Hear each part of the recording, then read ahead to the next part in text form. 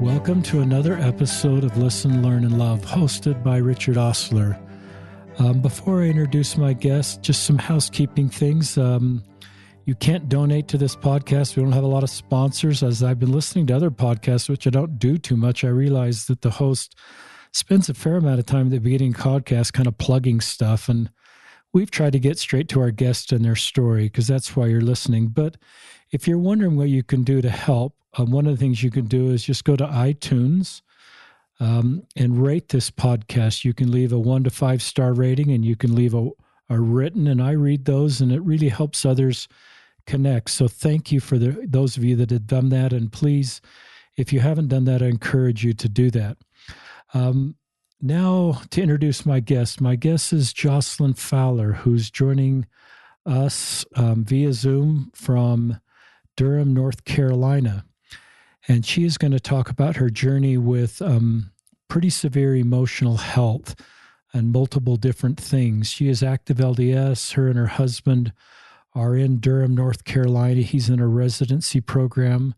Jocelyn is a BYU student, taking that online, working towards a public health degree.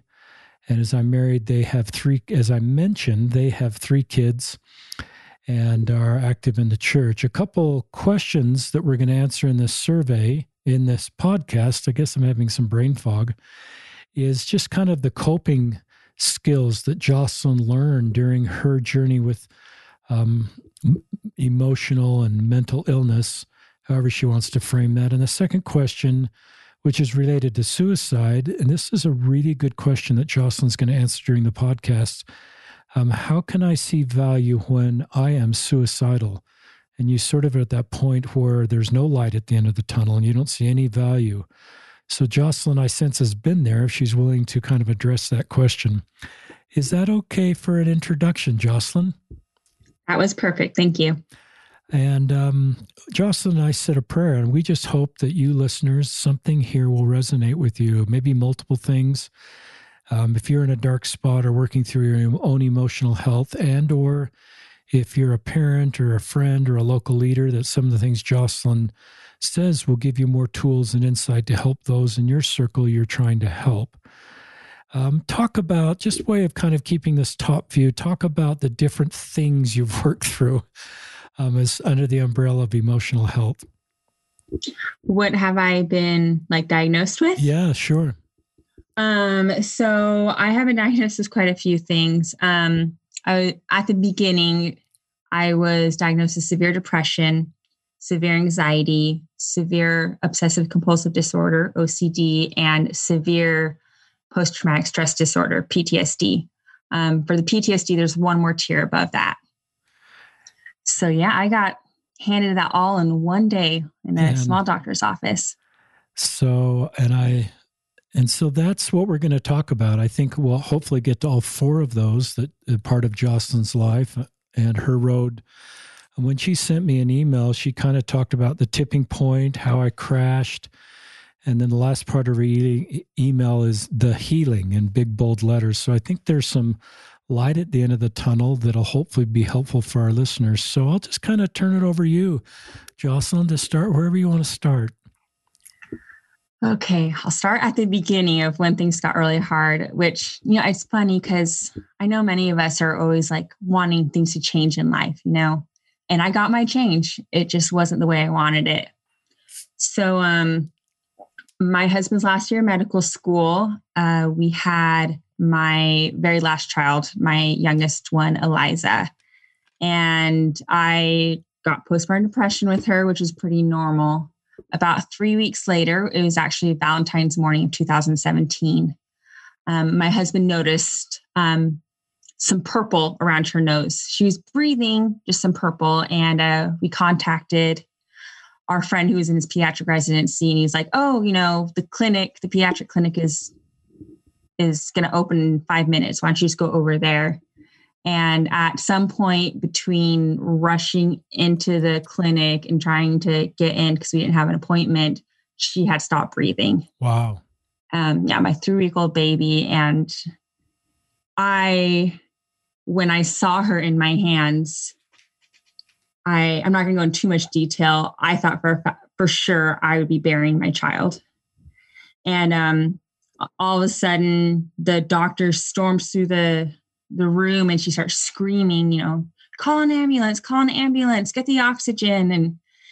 And I actually went into a reaction where, that whole like floating outside of your body, that, that trauma reaction. And it was like everything was really loud, but it seemed like everyone was going really slow, even though their face was like this look of hurry. And then later that day, she was intubated because her little body couldn't keep up with what was going on, which she had pneumonia. And she came out of that, though, with no scars. Thankfully, I got a lot of them, but she was fine, young enough. So that happened. And then a few months later, we moved to Durham, North Carolina. I grew up in Southern California, then moved to Texas, and then moved to North Carolina. So this is the other side of the country for me. And I knew no one. My husband started his residency and was gone a lot. And it was really lonely, really lonely. And during that time, a lot of stuff happened. During that time, we were going through the process of a autism evaluation for my oldest child, who will be 8 soon. And went through that whole process. If anyone's been through it, it's long, it's questionnaires, it's hours of evaluations. It's really time consuming and it's exhausting. And so about around May, he was officially diagnosed with autism. And that really, I knew it was coming, but that just like put the nail in the coffin. Wow. Yeah. So I was struggling and I somehow made it through a couple more months. And I was really struggling with depression and my OCD was through the roof. I was cleaning up to 8 hours a day. I vacuum my house 3 times a day, which I have small children. So I have to pick up all the toys off the floor and then vacuum. I'd wake up at 2 a.m. with an urgency to clean our small, tiny, apartment kitchen for 3 hours. And just things like that. Oh, gone. And thanks for being honest just with some of the examples of the OCD. It takes courage just to kind of share those things, because I know one part of your brain recognizes that's not normal, logical, but I just admire you sharing that because it's honest. Thanks. I still get a little bit anxious thinking about that time, but I've come through. So anyways, there was a Sunday and I was talking to somebody at church and they knew that I was kind of in distress, and they, how sometimes people like say things to like push you, like to change, but it's really damaging. Yes. And that happened. And then the next morning I woke up and I was suicidal. That was the first day for 8 months straight that I thought about taking my own life in the ways I would do it. And then I couldn't stop crying. I just cried every day for a week. And I finally went to go see my family practice doctor. And she said it would be a good idea if I were to check myself into the hospital for emergency psych evaluation. So I did. How long question ago? They ask at the front desk is, do you want to hurt yourself? And I had to say yes. And they took me quickly back into the back rooms. How long ago was that? That was, oh gosh, 2 years this past October. Okay. That's helpful. So yeah, just keep, I admire you going to the hospital. I admire you telling our listeners about this. I admire you being honest, because I think that you knew that if you were honest, you'd be admitted. So keep sharing your story, Jocelyn. Yeah. And that was a really interesting experience. I stayed and I learned a lot about how people, how they cope and how they get into the situations they're in because they are trying to cope with some pretty severe stuff. The thing about the hospital was it was more like to, take care of me. I didn't quite get like cured there. We tried to change my medication. Anyways, after a week, I was released. And my husband went through some people and found a therapy program for me. And that therapy program is called dialectical behavioral therapy. Have you ever heard of it? I've never heard of it. Will you say it again for us and keep talking about it? Yeah, sure thing. Dialectical behavior therapy. So some people have heard of CBT, so cognitive behavior therapy. This is a little bit different. This it has been researched and proven effective. It was first thought up for by Marsha Linham, who had a borderline personality disorder. So it's for people with BPD. And then as time has gone on, they have realized it's really good for PTSD sufferers and intense emotions, suicidal behavior, self-harm, that kind of stuff. And so that is kind of where my healing journey started. It was a long and very painful one. And it was also extremely fulfilling. So I got into this program, met my therapist. And when you are in a DBT program, each week you meet with your therapist individually for an hour. And then you also meet with the DBT group of their other clients, and we go over skills. And that lasts anywhere from like an hour and a half to 2 hours. So I had to do that each week. I had the individual and the group skills class. And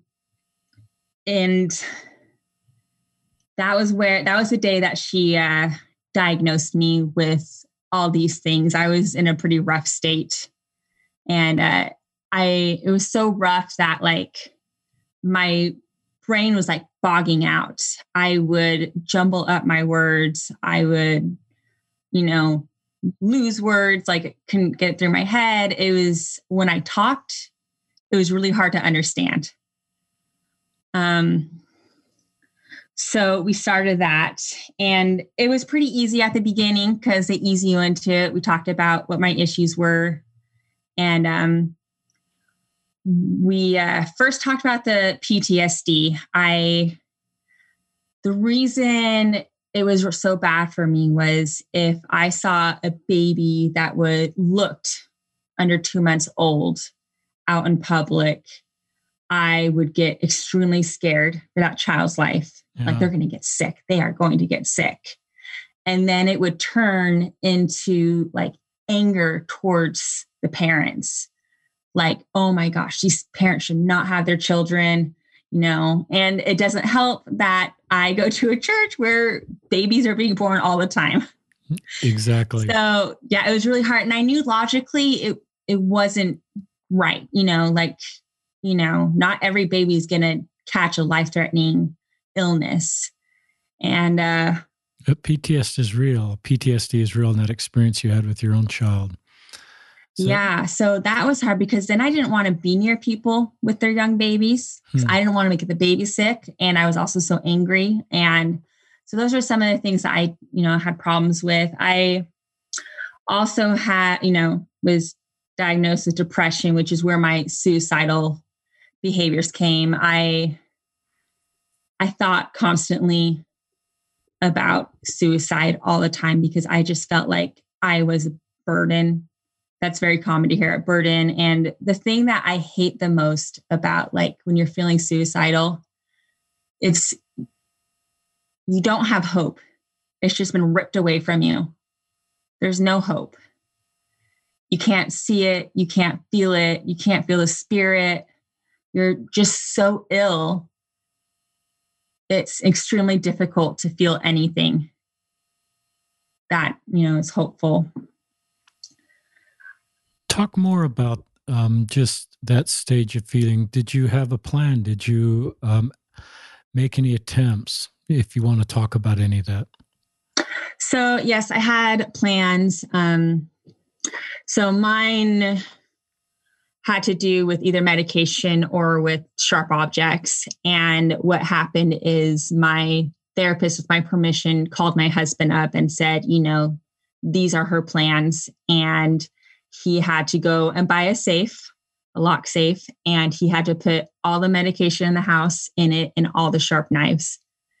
And that was both humiliating, and it also helped me because I felt safer. Good. I did feel safer because it wasn't like I was being like drawn to it. He would take out the medication so I could refill it, and then the medication would go back in. And that's just kind of how it went. I'm glad you told your therapist about your plan. I think listeners, asking others that say they're suicidal about their plan doesn't make their plan more likely to happen. I think it helps, just like in Jocelyn's situation where her therapist and then her husband became aware, and it was just a support system. So that's a good part of your story. Yeah.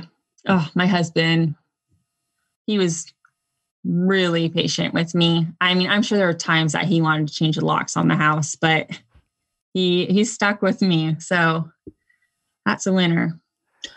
Anyway, so yeah, I love my therapist. She was very frank with me, which sometimes made me really angry. I would get really upset.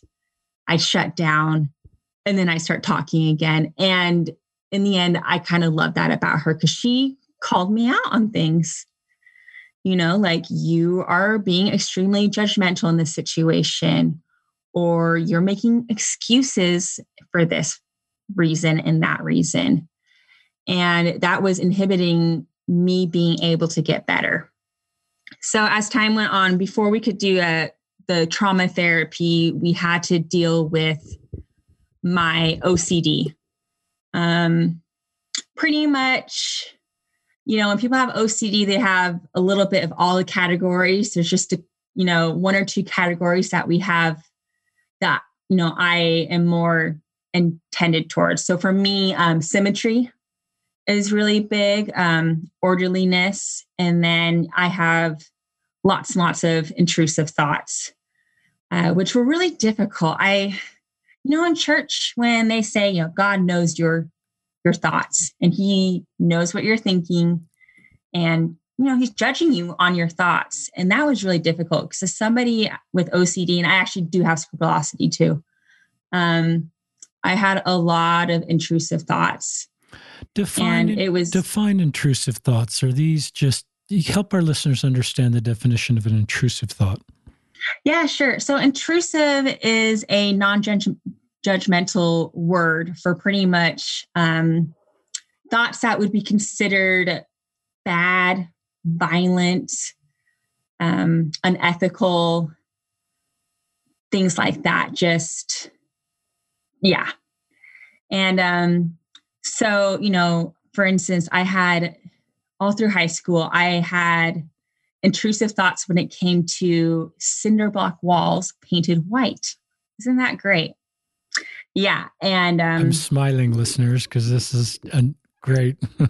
This is great. Yeah. Isn't it? Nobody knew, it's easy to hide, but I would have images of I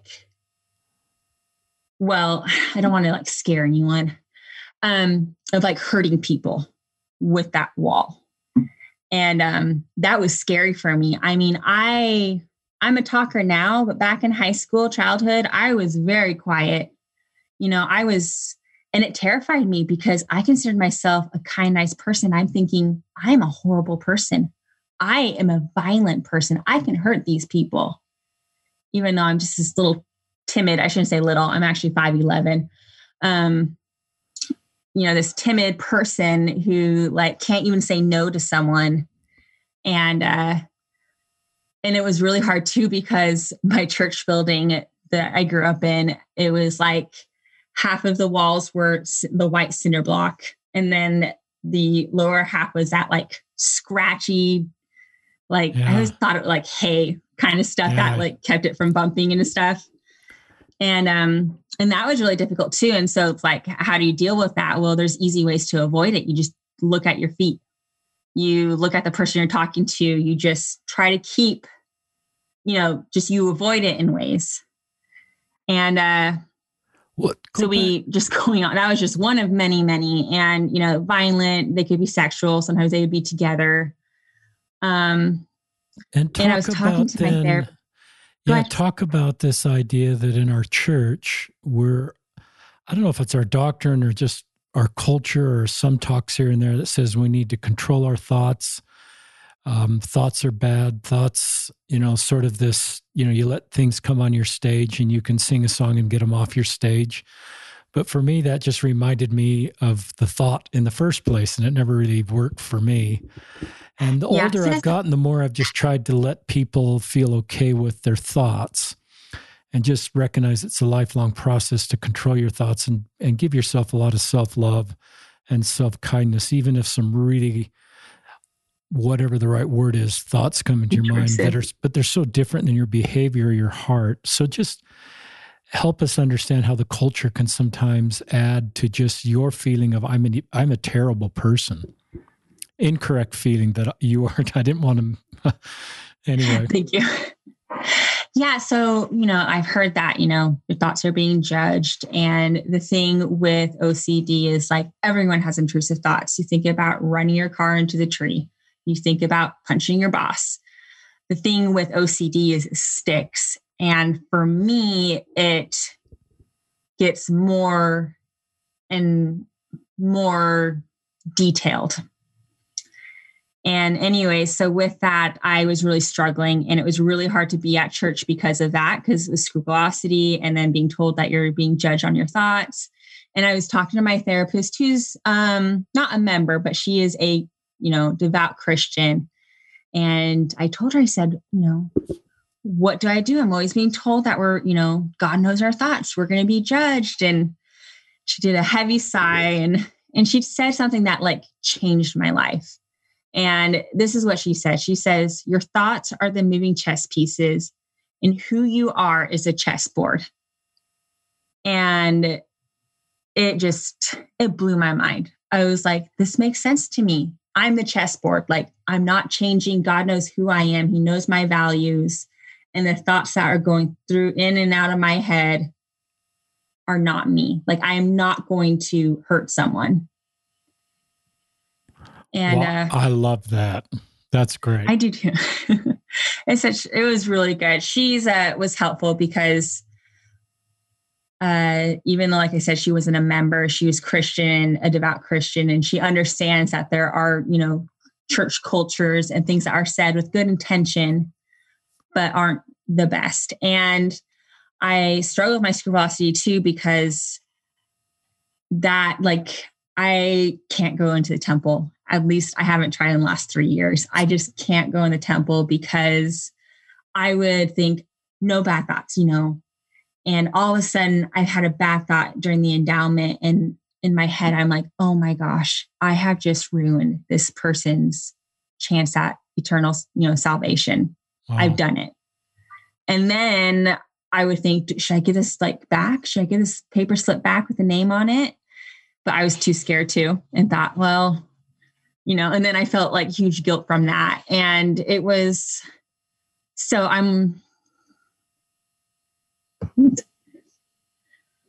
it's difficult because it's like church was supposed to be a healing thing, like the gospel. And it was very difficult for me. I had all these disorders, and sometimes we joke and we call it word vomit. Somebody would ask me in the church hall or even at the grocery store, how are you doing today? And then just everything would explode out and they would just look so startled. And that was difficult because I either got two different reactions. I'm scared for you.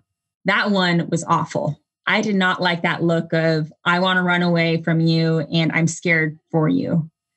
And the other reaction, which was the better one, was, okay, I hear you and I believe you can get better. Like, I believe you have the strength and I'm here to help you get through that.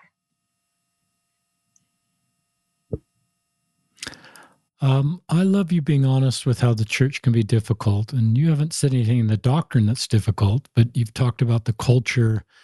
I love where you talked about the temple and you're doing proxy work for a name, and your OCD, your scrupulosity caused you to think, if I have a bad thought, then because your heart is so good, it attacks the things that are most important to you. You understand this, and the things that are most dear to you. So this person, you're doing proxy work in the temple, and how much you care about the temple and that ordinance and that person, it attacks the things that are the most important to you. And so then it's sort of like, wait a second, this is, and then your scrupulosity and your OCD takes over. And I get then where you don't want to be in the temple, because that can just add to your PTSD. It can remind you of these difficult experiences, and there's a natural side of you that says, I need to stay emotionally safe, and I need to put myself in places that I can heal. And if church or the temple are kind of re-triggering, then it all kind of reopens the trauma and isn't the path to healing. Even though on another side, I'm speaking for you, a little bit, you love the church and you love the doctrine and you love the teachings, but you can have both of those things in your brain at the same time, if that's fair to say. No, exactly. You said it perfectly. Right. And that's why the dialectical behavior therapy, I'm just going to call it DBT since it's not such a long word, has helped, because dialectical technically is when two opposing things are true at the same time. Wow. Like, for instance, right now, I'm nervous and excited to be talking to you. That's honest. And those are two opposing emotions that are true at the same time. And it's a lot of, and the DBT helped me just learn how to, give me a second. Yeah. So the therapy was really helpful. I'm going to go back to my OCD. So while I was doing the dialect DBT, I was also doing ERP, which is, I don't know if you heard, exposure response prevention. So I had to do a lot of things that I hated and were terrified of. One of the weeks, even though I have OCD and yes, I'm a clean person, I still have my dark corners of the house. And we have a junk closet. It's where we throw all our stuff in when we come inside the house. And I had to leave that door open for an entire week. Wow. I could not fix it. I could not clean it. I had to walk by it. I couldn't just avert my eyes to the ground, and I had to walk by it. And what happens is, like, at first, really taxing on me, just anxiety. I want to do this. I need to do this to make this right, to make these feelings go away. I need to clean this closet. And then I would say about 3 or 4 days into it was when I started feeling my anxiety starting to go down. Every time I looked at the closet, it wasn't as hard. I didn't have urges of, like, all I can think about is cleaning that closet. And what's so important about doing ERP when you have OCD is you want a life worth living. And OCD takes so much time out of your life. And I wanted that life worth living. I wanted to be social. I wanted to do more of my hobbies, read more books, things like that. And when you're cleaning for 6 to 8 hours a day with that anxiety fueling it, you're exhausted, you're short with your kids, and you're just not having the quality of life you could have. So we had to do so many. And I think ERP is just going to be something, I know it's going to be something that I'm going to have to do for the rest of my life. And another one was, my poor husband. Like I said, he's a saint. I have a really hard time with bodily fluids. And so different times in my life, things spike. Like I just hone in on it for some reason. I couldn't hold my husband's hand because it could get sweaty. And so my homework was to hold my husband's hands for 15 minutes every night for 2 weeks. And it was hard because like my husband, he's understanding, he's getting it, but you can see the hurt in his eyes. Like my wife doesn't want to hold my hand. And it just is sad. And so that helped our relationship a bit too, because the OCD was really affecting that part of my life. And to say OCD is probably my biggest disorder. And it's the one I've had the longest. My earliest OCD memory was in first grade. And my mom would put 4 items in my lunchbox with a napkin. And I'd undo the napkin, which had the 4 squares. And then I would put my drink in 1 square, my sandwich in the other square, and then whatever else in the 2 other squares. And that made me feel good. At that time, like I said, I didn't get diagnosed with OCD until about 3 years ago, 2-3 years ago. So I've gone my whole life, or some people have been like, are you OCD? And I'm like, I just have good habits. That's all, good cleaning habits, things like that. And I also think that it's more like, I know my mom has OCD. Sorry, Mom, if you're listening, undiagnosed. And so what I thought was normal in our home. And I don't think it really brought up any red flags because it was like, well, of course you're doing this, I had to learn a lot of coping skills. And that's one thing that after I started therapy that I realized I lack severely in, really do lack severely in. And we went through the skills and I learned such great things. One of the things that is called opposite action. So let's say, go on. Yeah, opposite action. I like that. Opposite action. I don't know anything about that, so share about that. This one, I feel like I got the quickest relief from. So opposite action is you do kind of the opposite of what you want to do. I want to lay on the couch and just hide underneath the blanket. Well, opposite action, I'm just going to go walk to the mailbox, get my mail, and then walk back in. I mean, it does not have to be anything big. And what happens is it lifts your mood. You're not going into the state of depression and just kind of going into your shell. They say that the 3 most common negative coping mechanisms people use is drugs, alcohol, and sleep. And sleep is what I used. Sleep is how I escaped. And I slept a lot. Anyway, so this opposite action, so many ways you could do it. I don't want to go to my friend's house. I know I'll have a great time there and I'll feel included. I'm an extrovert. I love my friend. This is like my jam, but I don't want to go. And so I push myself. I'm going to do the opposite action. I'm going to get in my car. I'm going to go.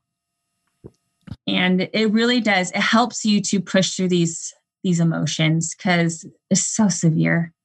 So severe. Another thing that they taught when you have extreme emotions. So like I said, I was diagnosed with top of the line of these disorders at the beginning. And I was in that moment. And they taught me some skills on when you're just you have really intense emotions that is really hard to function. And there are some things you can do to help lower your emotion. So that's the great thing is we're not trying to get rid of the emotion. We are just trying to bring it to a level that you can cope through and hopefully not make decisions that you'll regret later. So these skills were splash cold water on your face. That shock when you jump into a cold pool and it's all you can think about is that cold and puts you in that survival. Yeah. So that's what it does. Intense exercise, things like that. It helps. It's terrible. I hate splashing my face with ice cold water. And the exercise. It's like, who wants to exercise when you just want to lay on the couch? When you just feel so comfortable just in a ball on the couch?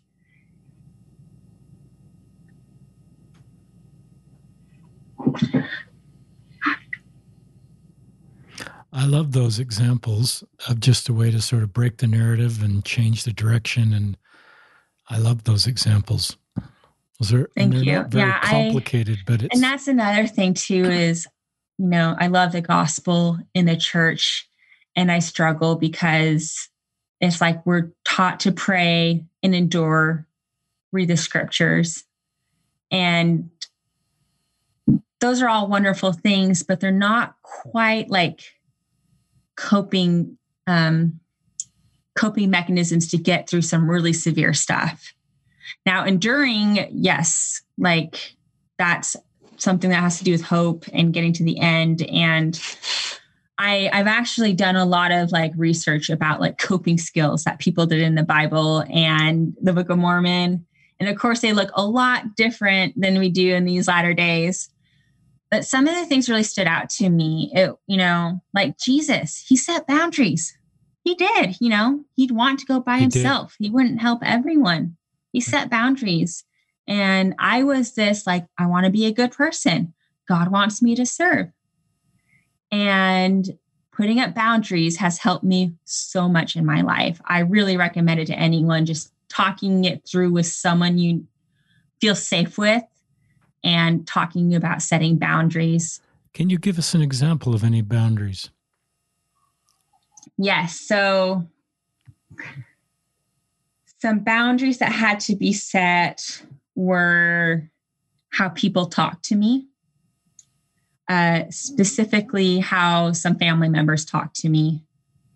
I was taught that it is a gift to be in my life, not something that is just granted to you because you are my family member.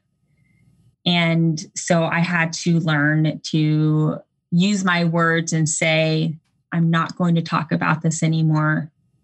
Let's stop this conversation. And if you continue to talk about it, I'm going to have to leave the room. Good. Or hang up the phone. And I know some people might be like, oh, walking on eggshells, but it's hard because then if I didn't do that, I'd be walking on eggshells because I would be so scared to say something that would cause, trauma to my, self. I started saying no to people. I hate cooking. I do it for my family, but I hate cooking. I stopped signing up for, the meal drop-offs whenever somebody needed them at church. I had no problem with babysitting or showing up to help clean. I could do all of those things, but it was really hard. And the other thing I learned with the boundaries too is like, there are times where you need to be served, not you serving other people. And then when you feel strong, there's going to be moments because depression, suicidal, all that stuff, I think people who have it understand that there's waves of intensity. There's like, I can function with this going on right now. And then there's I can't function. I cannot do anything at this moment. And I had to really give myself permission to be like, I don't have to help this person right now. But when I have that energy, when I'm in one of those, like I can function, I'm going to try to push myself to help when I can. I love that. And I love, Jocelyn, where you said, I need to learn to let people serve me. I'm reminded of when I arrived in the mission field in England, my first companion kept trying to serve me. And I'd grown up in some sort of a culture or Puritan feeling where good Latter-day Saints don't need to be served. I can do everything on my own. I can it's sort of like working out your own salvation. I'll work out mine, you work out yours, but I'm not, I don't need you to help me. And I realize as I've matured that letting people serve me blesses me and blessing them and is not a sign of weakness. It's a sign of humility and needing each other as the same human family. So I love what you said about that. Yeah. going on about humility. Oh my gosh, has this just been something that has just rocked me to the core and has really helped me to understand people so much better than I ever thought. Just these feelings of feeling alone. And my patriarchal blessing, and actually says that I'll be a friend to the friendless. Cool. Never really quite understood what that meant. I got it at 16. And over the last few years, I'm like, I get it. It doesn't mean that they may not have like no friends. It's just they might be feeling lonely in a certain aspect in their life. And I can be that person. I'm known to open up and be vulnerable because I hate seeing people suffer. And if it means that I have to kind of say something that's, might be a little personal to me, like this podcast, I will say it if it means that I can help somebody feel a little less lonely, have a friend. Talk more about any other coping skills that you've learned that would be helpful for our listeners. And I just admire, I just admire you listeners and all of us that are willing to try new things and learn new things and not go to our go-to. Like a go-to for me is sometimes to go to sleep early at night. That's sort of my escape. I have that similar thing sometimes, but I recognize if I'm going to sort of learn new things, I've got to develop new coping skills instead of just going to sleep early. So talk about, and that takes courage. It makes us uncomfortable, but it can put us in a better place long-term, that we're glad at the end of the day that we've learned these coping skills, like keeping the door open to the junk closet. I love that example. Other ones you'd like to share that come to mind? Yeah. Oh, there's so many. And that's the thing is, I wish people there's so many out there. There's so many ways to possibly cope.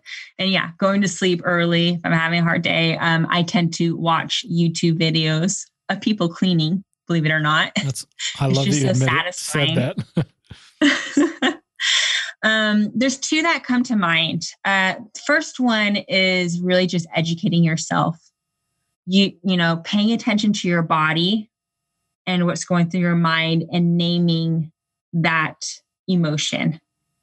I feel like naming that emotion is the first step on how to, I don't want to say fix it, because like I said, we just want to bring it down. We just want to bring the feelings to a manageable position. This is in my therapy. That's what the plan was. And it gave me so much confidence just knowing my own emotions. It's amazing. Because, sometimes you're brought up, we've all done this. I'm a parent myself. Your kid's crying, and they're saying, I'm hungry. And I'm like, you just ate 5 minutes ago. I think you're tired. And it can be really disorienting when it's like, I think I'm hungry, but somebody's telling me that I'm tired instead. And that can be really difficult. And so being able to reintroduce yourself to what emotions feel like and how they react with your body. Like when I'm anxious, I feel like there's a man standing on my chest. When I'm depressed, I feel like I've just got sandbags tied around my waist. And then another coping skill, I have to use this a lot. This one is called the stop skill. So STOP. So it stands for something in each of these steps. The S stands for stop. T, take a step back. O, observe. P, proceed mindfully, which is really good because you just don't scream out the first thing that what comes out of your mouth, or you don't do it. You stop and you give yourself a moment to observe, and then mindfully, which means to be very intentional and aware of what you do next. Are there any other coping skills that you want to share? Love those. Yeah, thank you. Yeah, I'm a big fan of meditation. There's so many apps now. I remember, so there's this Christian writer, Lisa TerKeurst, and she wrote a line saying at some point in her life, she felt like she was licking the floor of hell. And that is exactly how I felt, just the lowest of low. And I found meditation to be extremely, some people do it with prayer. I more so did it with the body awareness. And then it turned into, these apps would just like whisper things to me as I'm trying to calm myself down. And I meditate every day. It's a short meditation for 2 minutes, or it could be up to 10 minutes. And when it gets really bad, I'll meditate 3 days or 3 times in one day. It's really something that I think people should look into. And they even say that like the successful like business people, they meditate. A lot of them meditate. I like that. Talk more. I want to go back to this other question. If you're ready to move on, it's just talk to people that are suicidal right now. There's no light at the end of the tunnel. They don't feel any hope. They don't see any value in them. They have this incorrect belief that you mentioned that the world would be better off without them. They're a burden to everybody. All these thoughts coming into a suicidal path. Help people to talk to people about how to see value in the middle of this incredibly dark moment. Yeah, the most important thing to remember when you are severely suicidal is to try not to be alone. And if you are, then try to get whatever the things you would want to use out of your house. The next thing is to remember,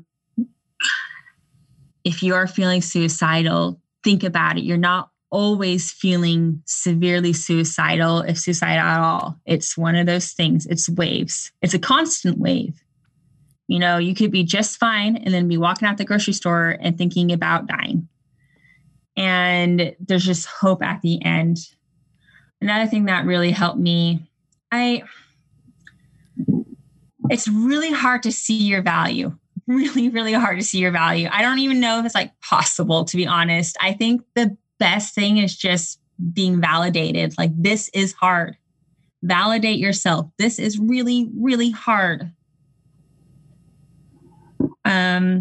A question I get asked a lot too is like, how can the family member or the close friend show, let their loved one know that they have value? And it's not really like the answer I'm sure people are thinking about. Like, if anyone's ever been a lifeguard, like gotten lifeguard practice training, about active drowning. And active drowning, their head can still, bobbing up and out of the water. Their head can still be above. They can't really talk. If they can, probably not at all, because they're panicking. And it is hard to think about anything else when you are actively drowning. And it is really difficult if somebody were just to come up and say, you are a great swimmer. What's your name? Tell me about yourself. There's a step in between that you need to do to help somebody who's in a crisis. And that is for the water, throwing a flotation device, going out there and grabbing them, bringing them back to the shore. And my advice to those people is, when their loved ones are in that heightened emotion, that you need to help them bring that emotion down. Turn on a show, a movie to watch together. Talk about the issues. One of my favorite things is to plan my future dream house, which is a great thing because here I am, suicidal, wanting to end right now, but I am now looking into the future, which is a really positive sign, by the way. It's a positive sign to be, even if it's like, oh, I just want a big bathtub and I want to be able to shop at all of the nice stores. Yeah, sounds really materialistic. But at that time, it's showing that there's hope, that they have plans for the future. And it's good to kind of work with that. And then when the emotions get down, then, you're back to the shore. Then is a good time to maybe let them know how you feel about them. And another thing you can do too is just, have them promise you, please don't hurt yourself tonight. Don't say, don't hurt yourself ever, but say, please don't hurt yourself tonight. Please don't hurt yourself until I get back to you I want to get back to you tomorrow.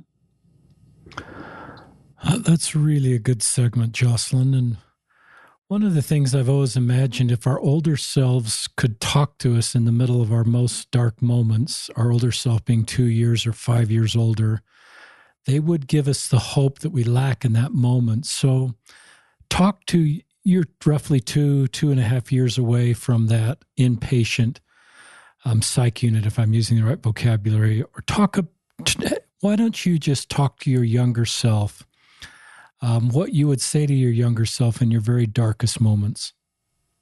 Oh gosh, hindsight's 2020. I once asked, how do you know if God is giving you a miracle? Like at that time, and a man in the back of the classroom said, you don't until later on. You notice it's a miracle later on most of the time. So first off, I'd say you are going to get amazing help. You're going to meet amazing people with struggles like you. You are going to learn so much about people suffering and why they suffer and why they do what they do. And it can cause you to have empathy and to just want to hold them. The ERP, I was having to do things that scared me. And ERP makes people brave. And I have become a brave person. I feel brave enough just to say that right now. I have tried new things that I've always wanted to try, but were terrifying. I started boxing. That was great, and I have little other things that, I wanted to do, but I was always scared to do. But with the knowledge I had learned through that training and that exposure, I was able to do things that I've always wanted to do, just meet dreams or try new things, go to new places. And I guess the biggest thing is, it's hard to see life will get better. I know when people say that to you in the middle of it, it is really hard to believe it. It does get better. Life will always have its up and downs. You will always have trials and you will always have wonderful moments. And you can prepare yourself to be able to handle those hard moments. And you will be able to handle those hard moments. I love that. And I'm going to turn it back to you for some concluding comments, but just some comments. There's a couple talks that I'm sure Jocelyn knows that are two of my favorite talks, just talking about emotional health. One is from Sister Alberto. She talked about the suicide of her father. And first time probably that word is sort of someone talked in general conference about the suicide of a loved one. And she just talked about mental illness in a very positive, helpful way. It's not a spiritual weakness. We need Jesus and a therapist, as Jocelyn is sharing, and we can't solve mental illness through prayer and more scripture study, more temple attendance. It's a different path to healing, as Jocelyn is sharing. And then, of course, Elder Holland's Like a Broken Vessel, where he opened up about his own emotional illness. And I think we all know Elder Holland doesn't have a spiritual weakness, but he at times, like many of us, have emotional challenges. I'm going to read a longer quote that I haven't read for a while on this podcast. It's sort of about the idea of we heal each other by being honest in our vulnerabilities. That doesn't mean we tell everybody all the time, but what Jocelyn's doing and what she's done is often the path to help others and heal others, and I think is part of Jocelyn's mission. So this is from Henry Norwin, a Catholic priest. And he says, quote, "Over the last few years, I've been becoming increasingly aware that healing mostly takes place through the sharing of weakness." And I don't mean emotional illness as a weakness, listeners, but that's the word he uses. Now I back this quote. "Mostly we're afraid of our weaknesses, that we hide them at all costs and make them unavailable to others, but often to ourselves. And in this way, we end up living double lives, even against our own desires. One life in which we present ourselves to the world, to ourselves, and to God as the person who's in control. And another life in which we feel insecure, doubtful, confused, anxious, and totally out of control. The split between these two lives can cause a lot of suffering. I've become increasingly aware of the importance of overcoming this great chasm between these two lives. It is amazing in my own life that true friendship and community became possible to the degree I'm able to share. He uses the word weakness. I don't really like that word in this situation with others. Often I become aware of the fact that in sharing of my weaknesses with others, the real depths of my human brokenness, weakness, and sinfulness start to reveal themselves to me, not as a source of a despair, but as a source of hope. As long as I try to convince others of my independence, a lot of my energy is invested in building up my own false self. But once I am able to truly confess my profound dependence on others and on God, and I would say others, including therapists, I can come in touch with my true self and real community can develop. Another quote I read a little more frequently is really what Jocelyn is doing. It's from the same Catholic priest, Henry Noren, but he talks about the wounded healer and a minister's service, and Jocelyn's a minister now.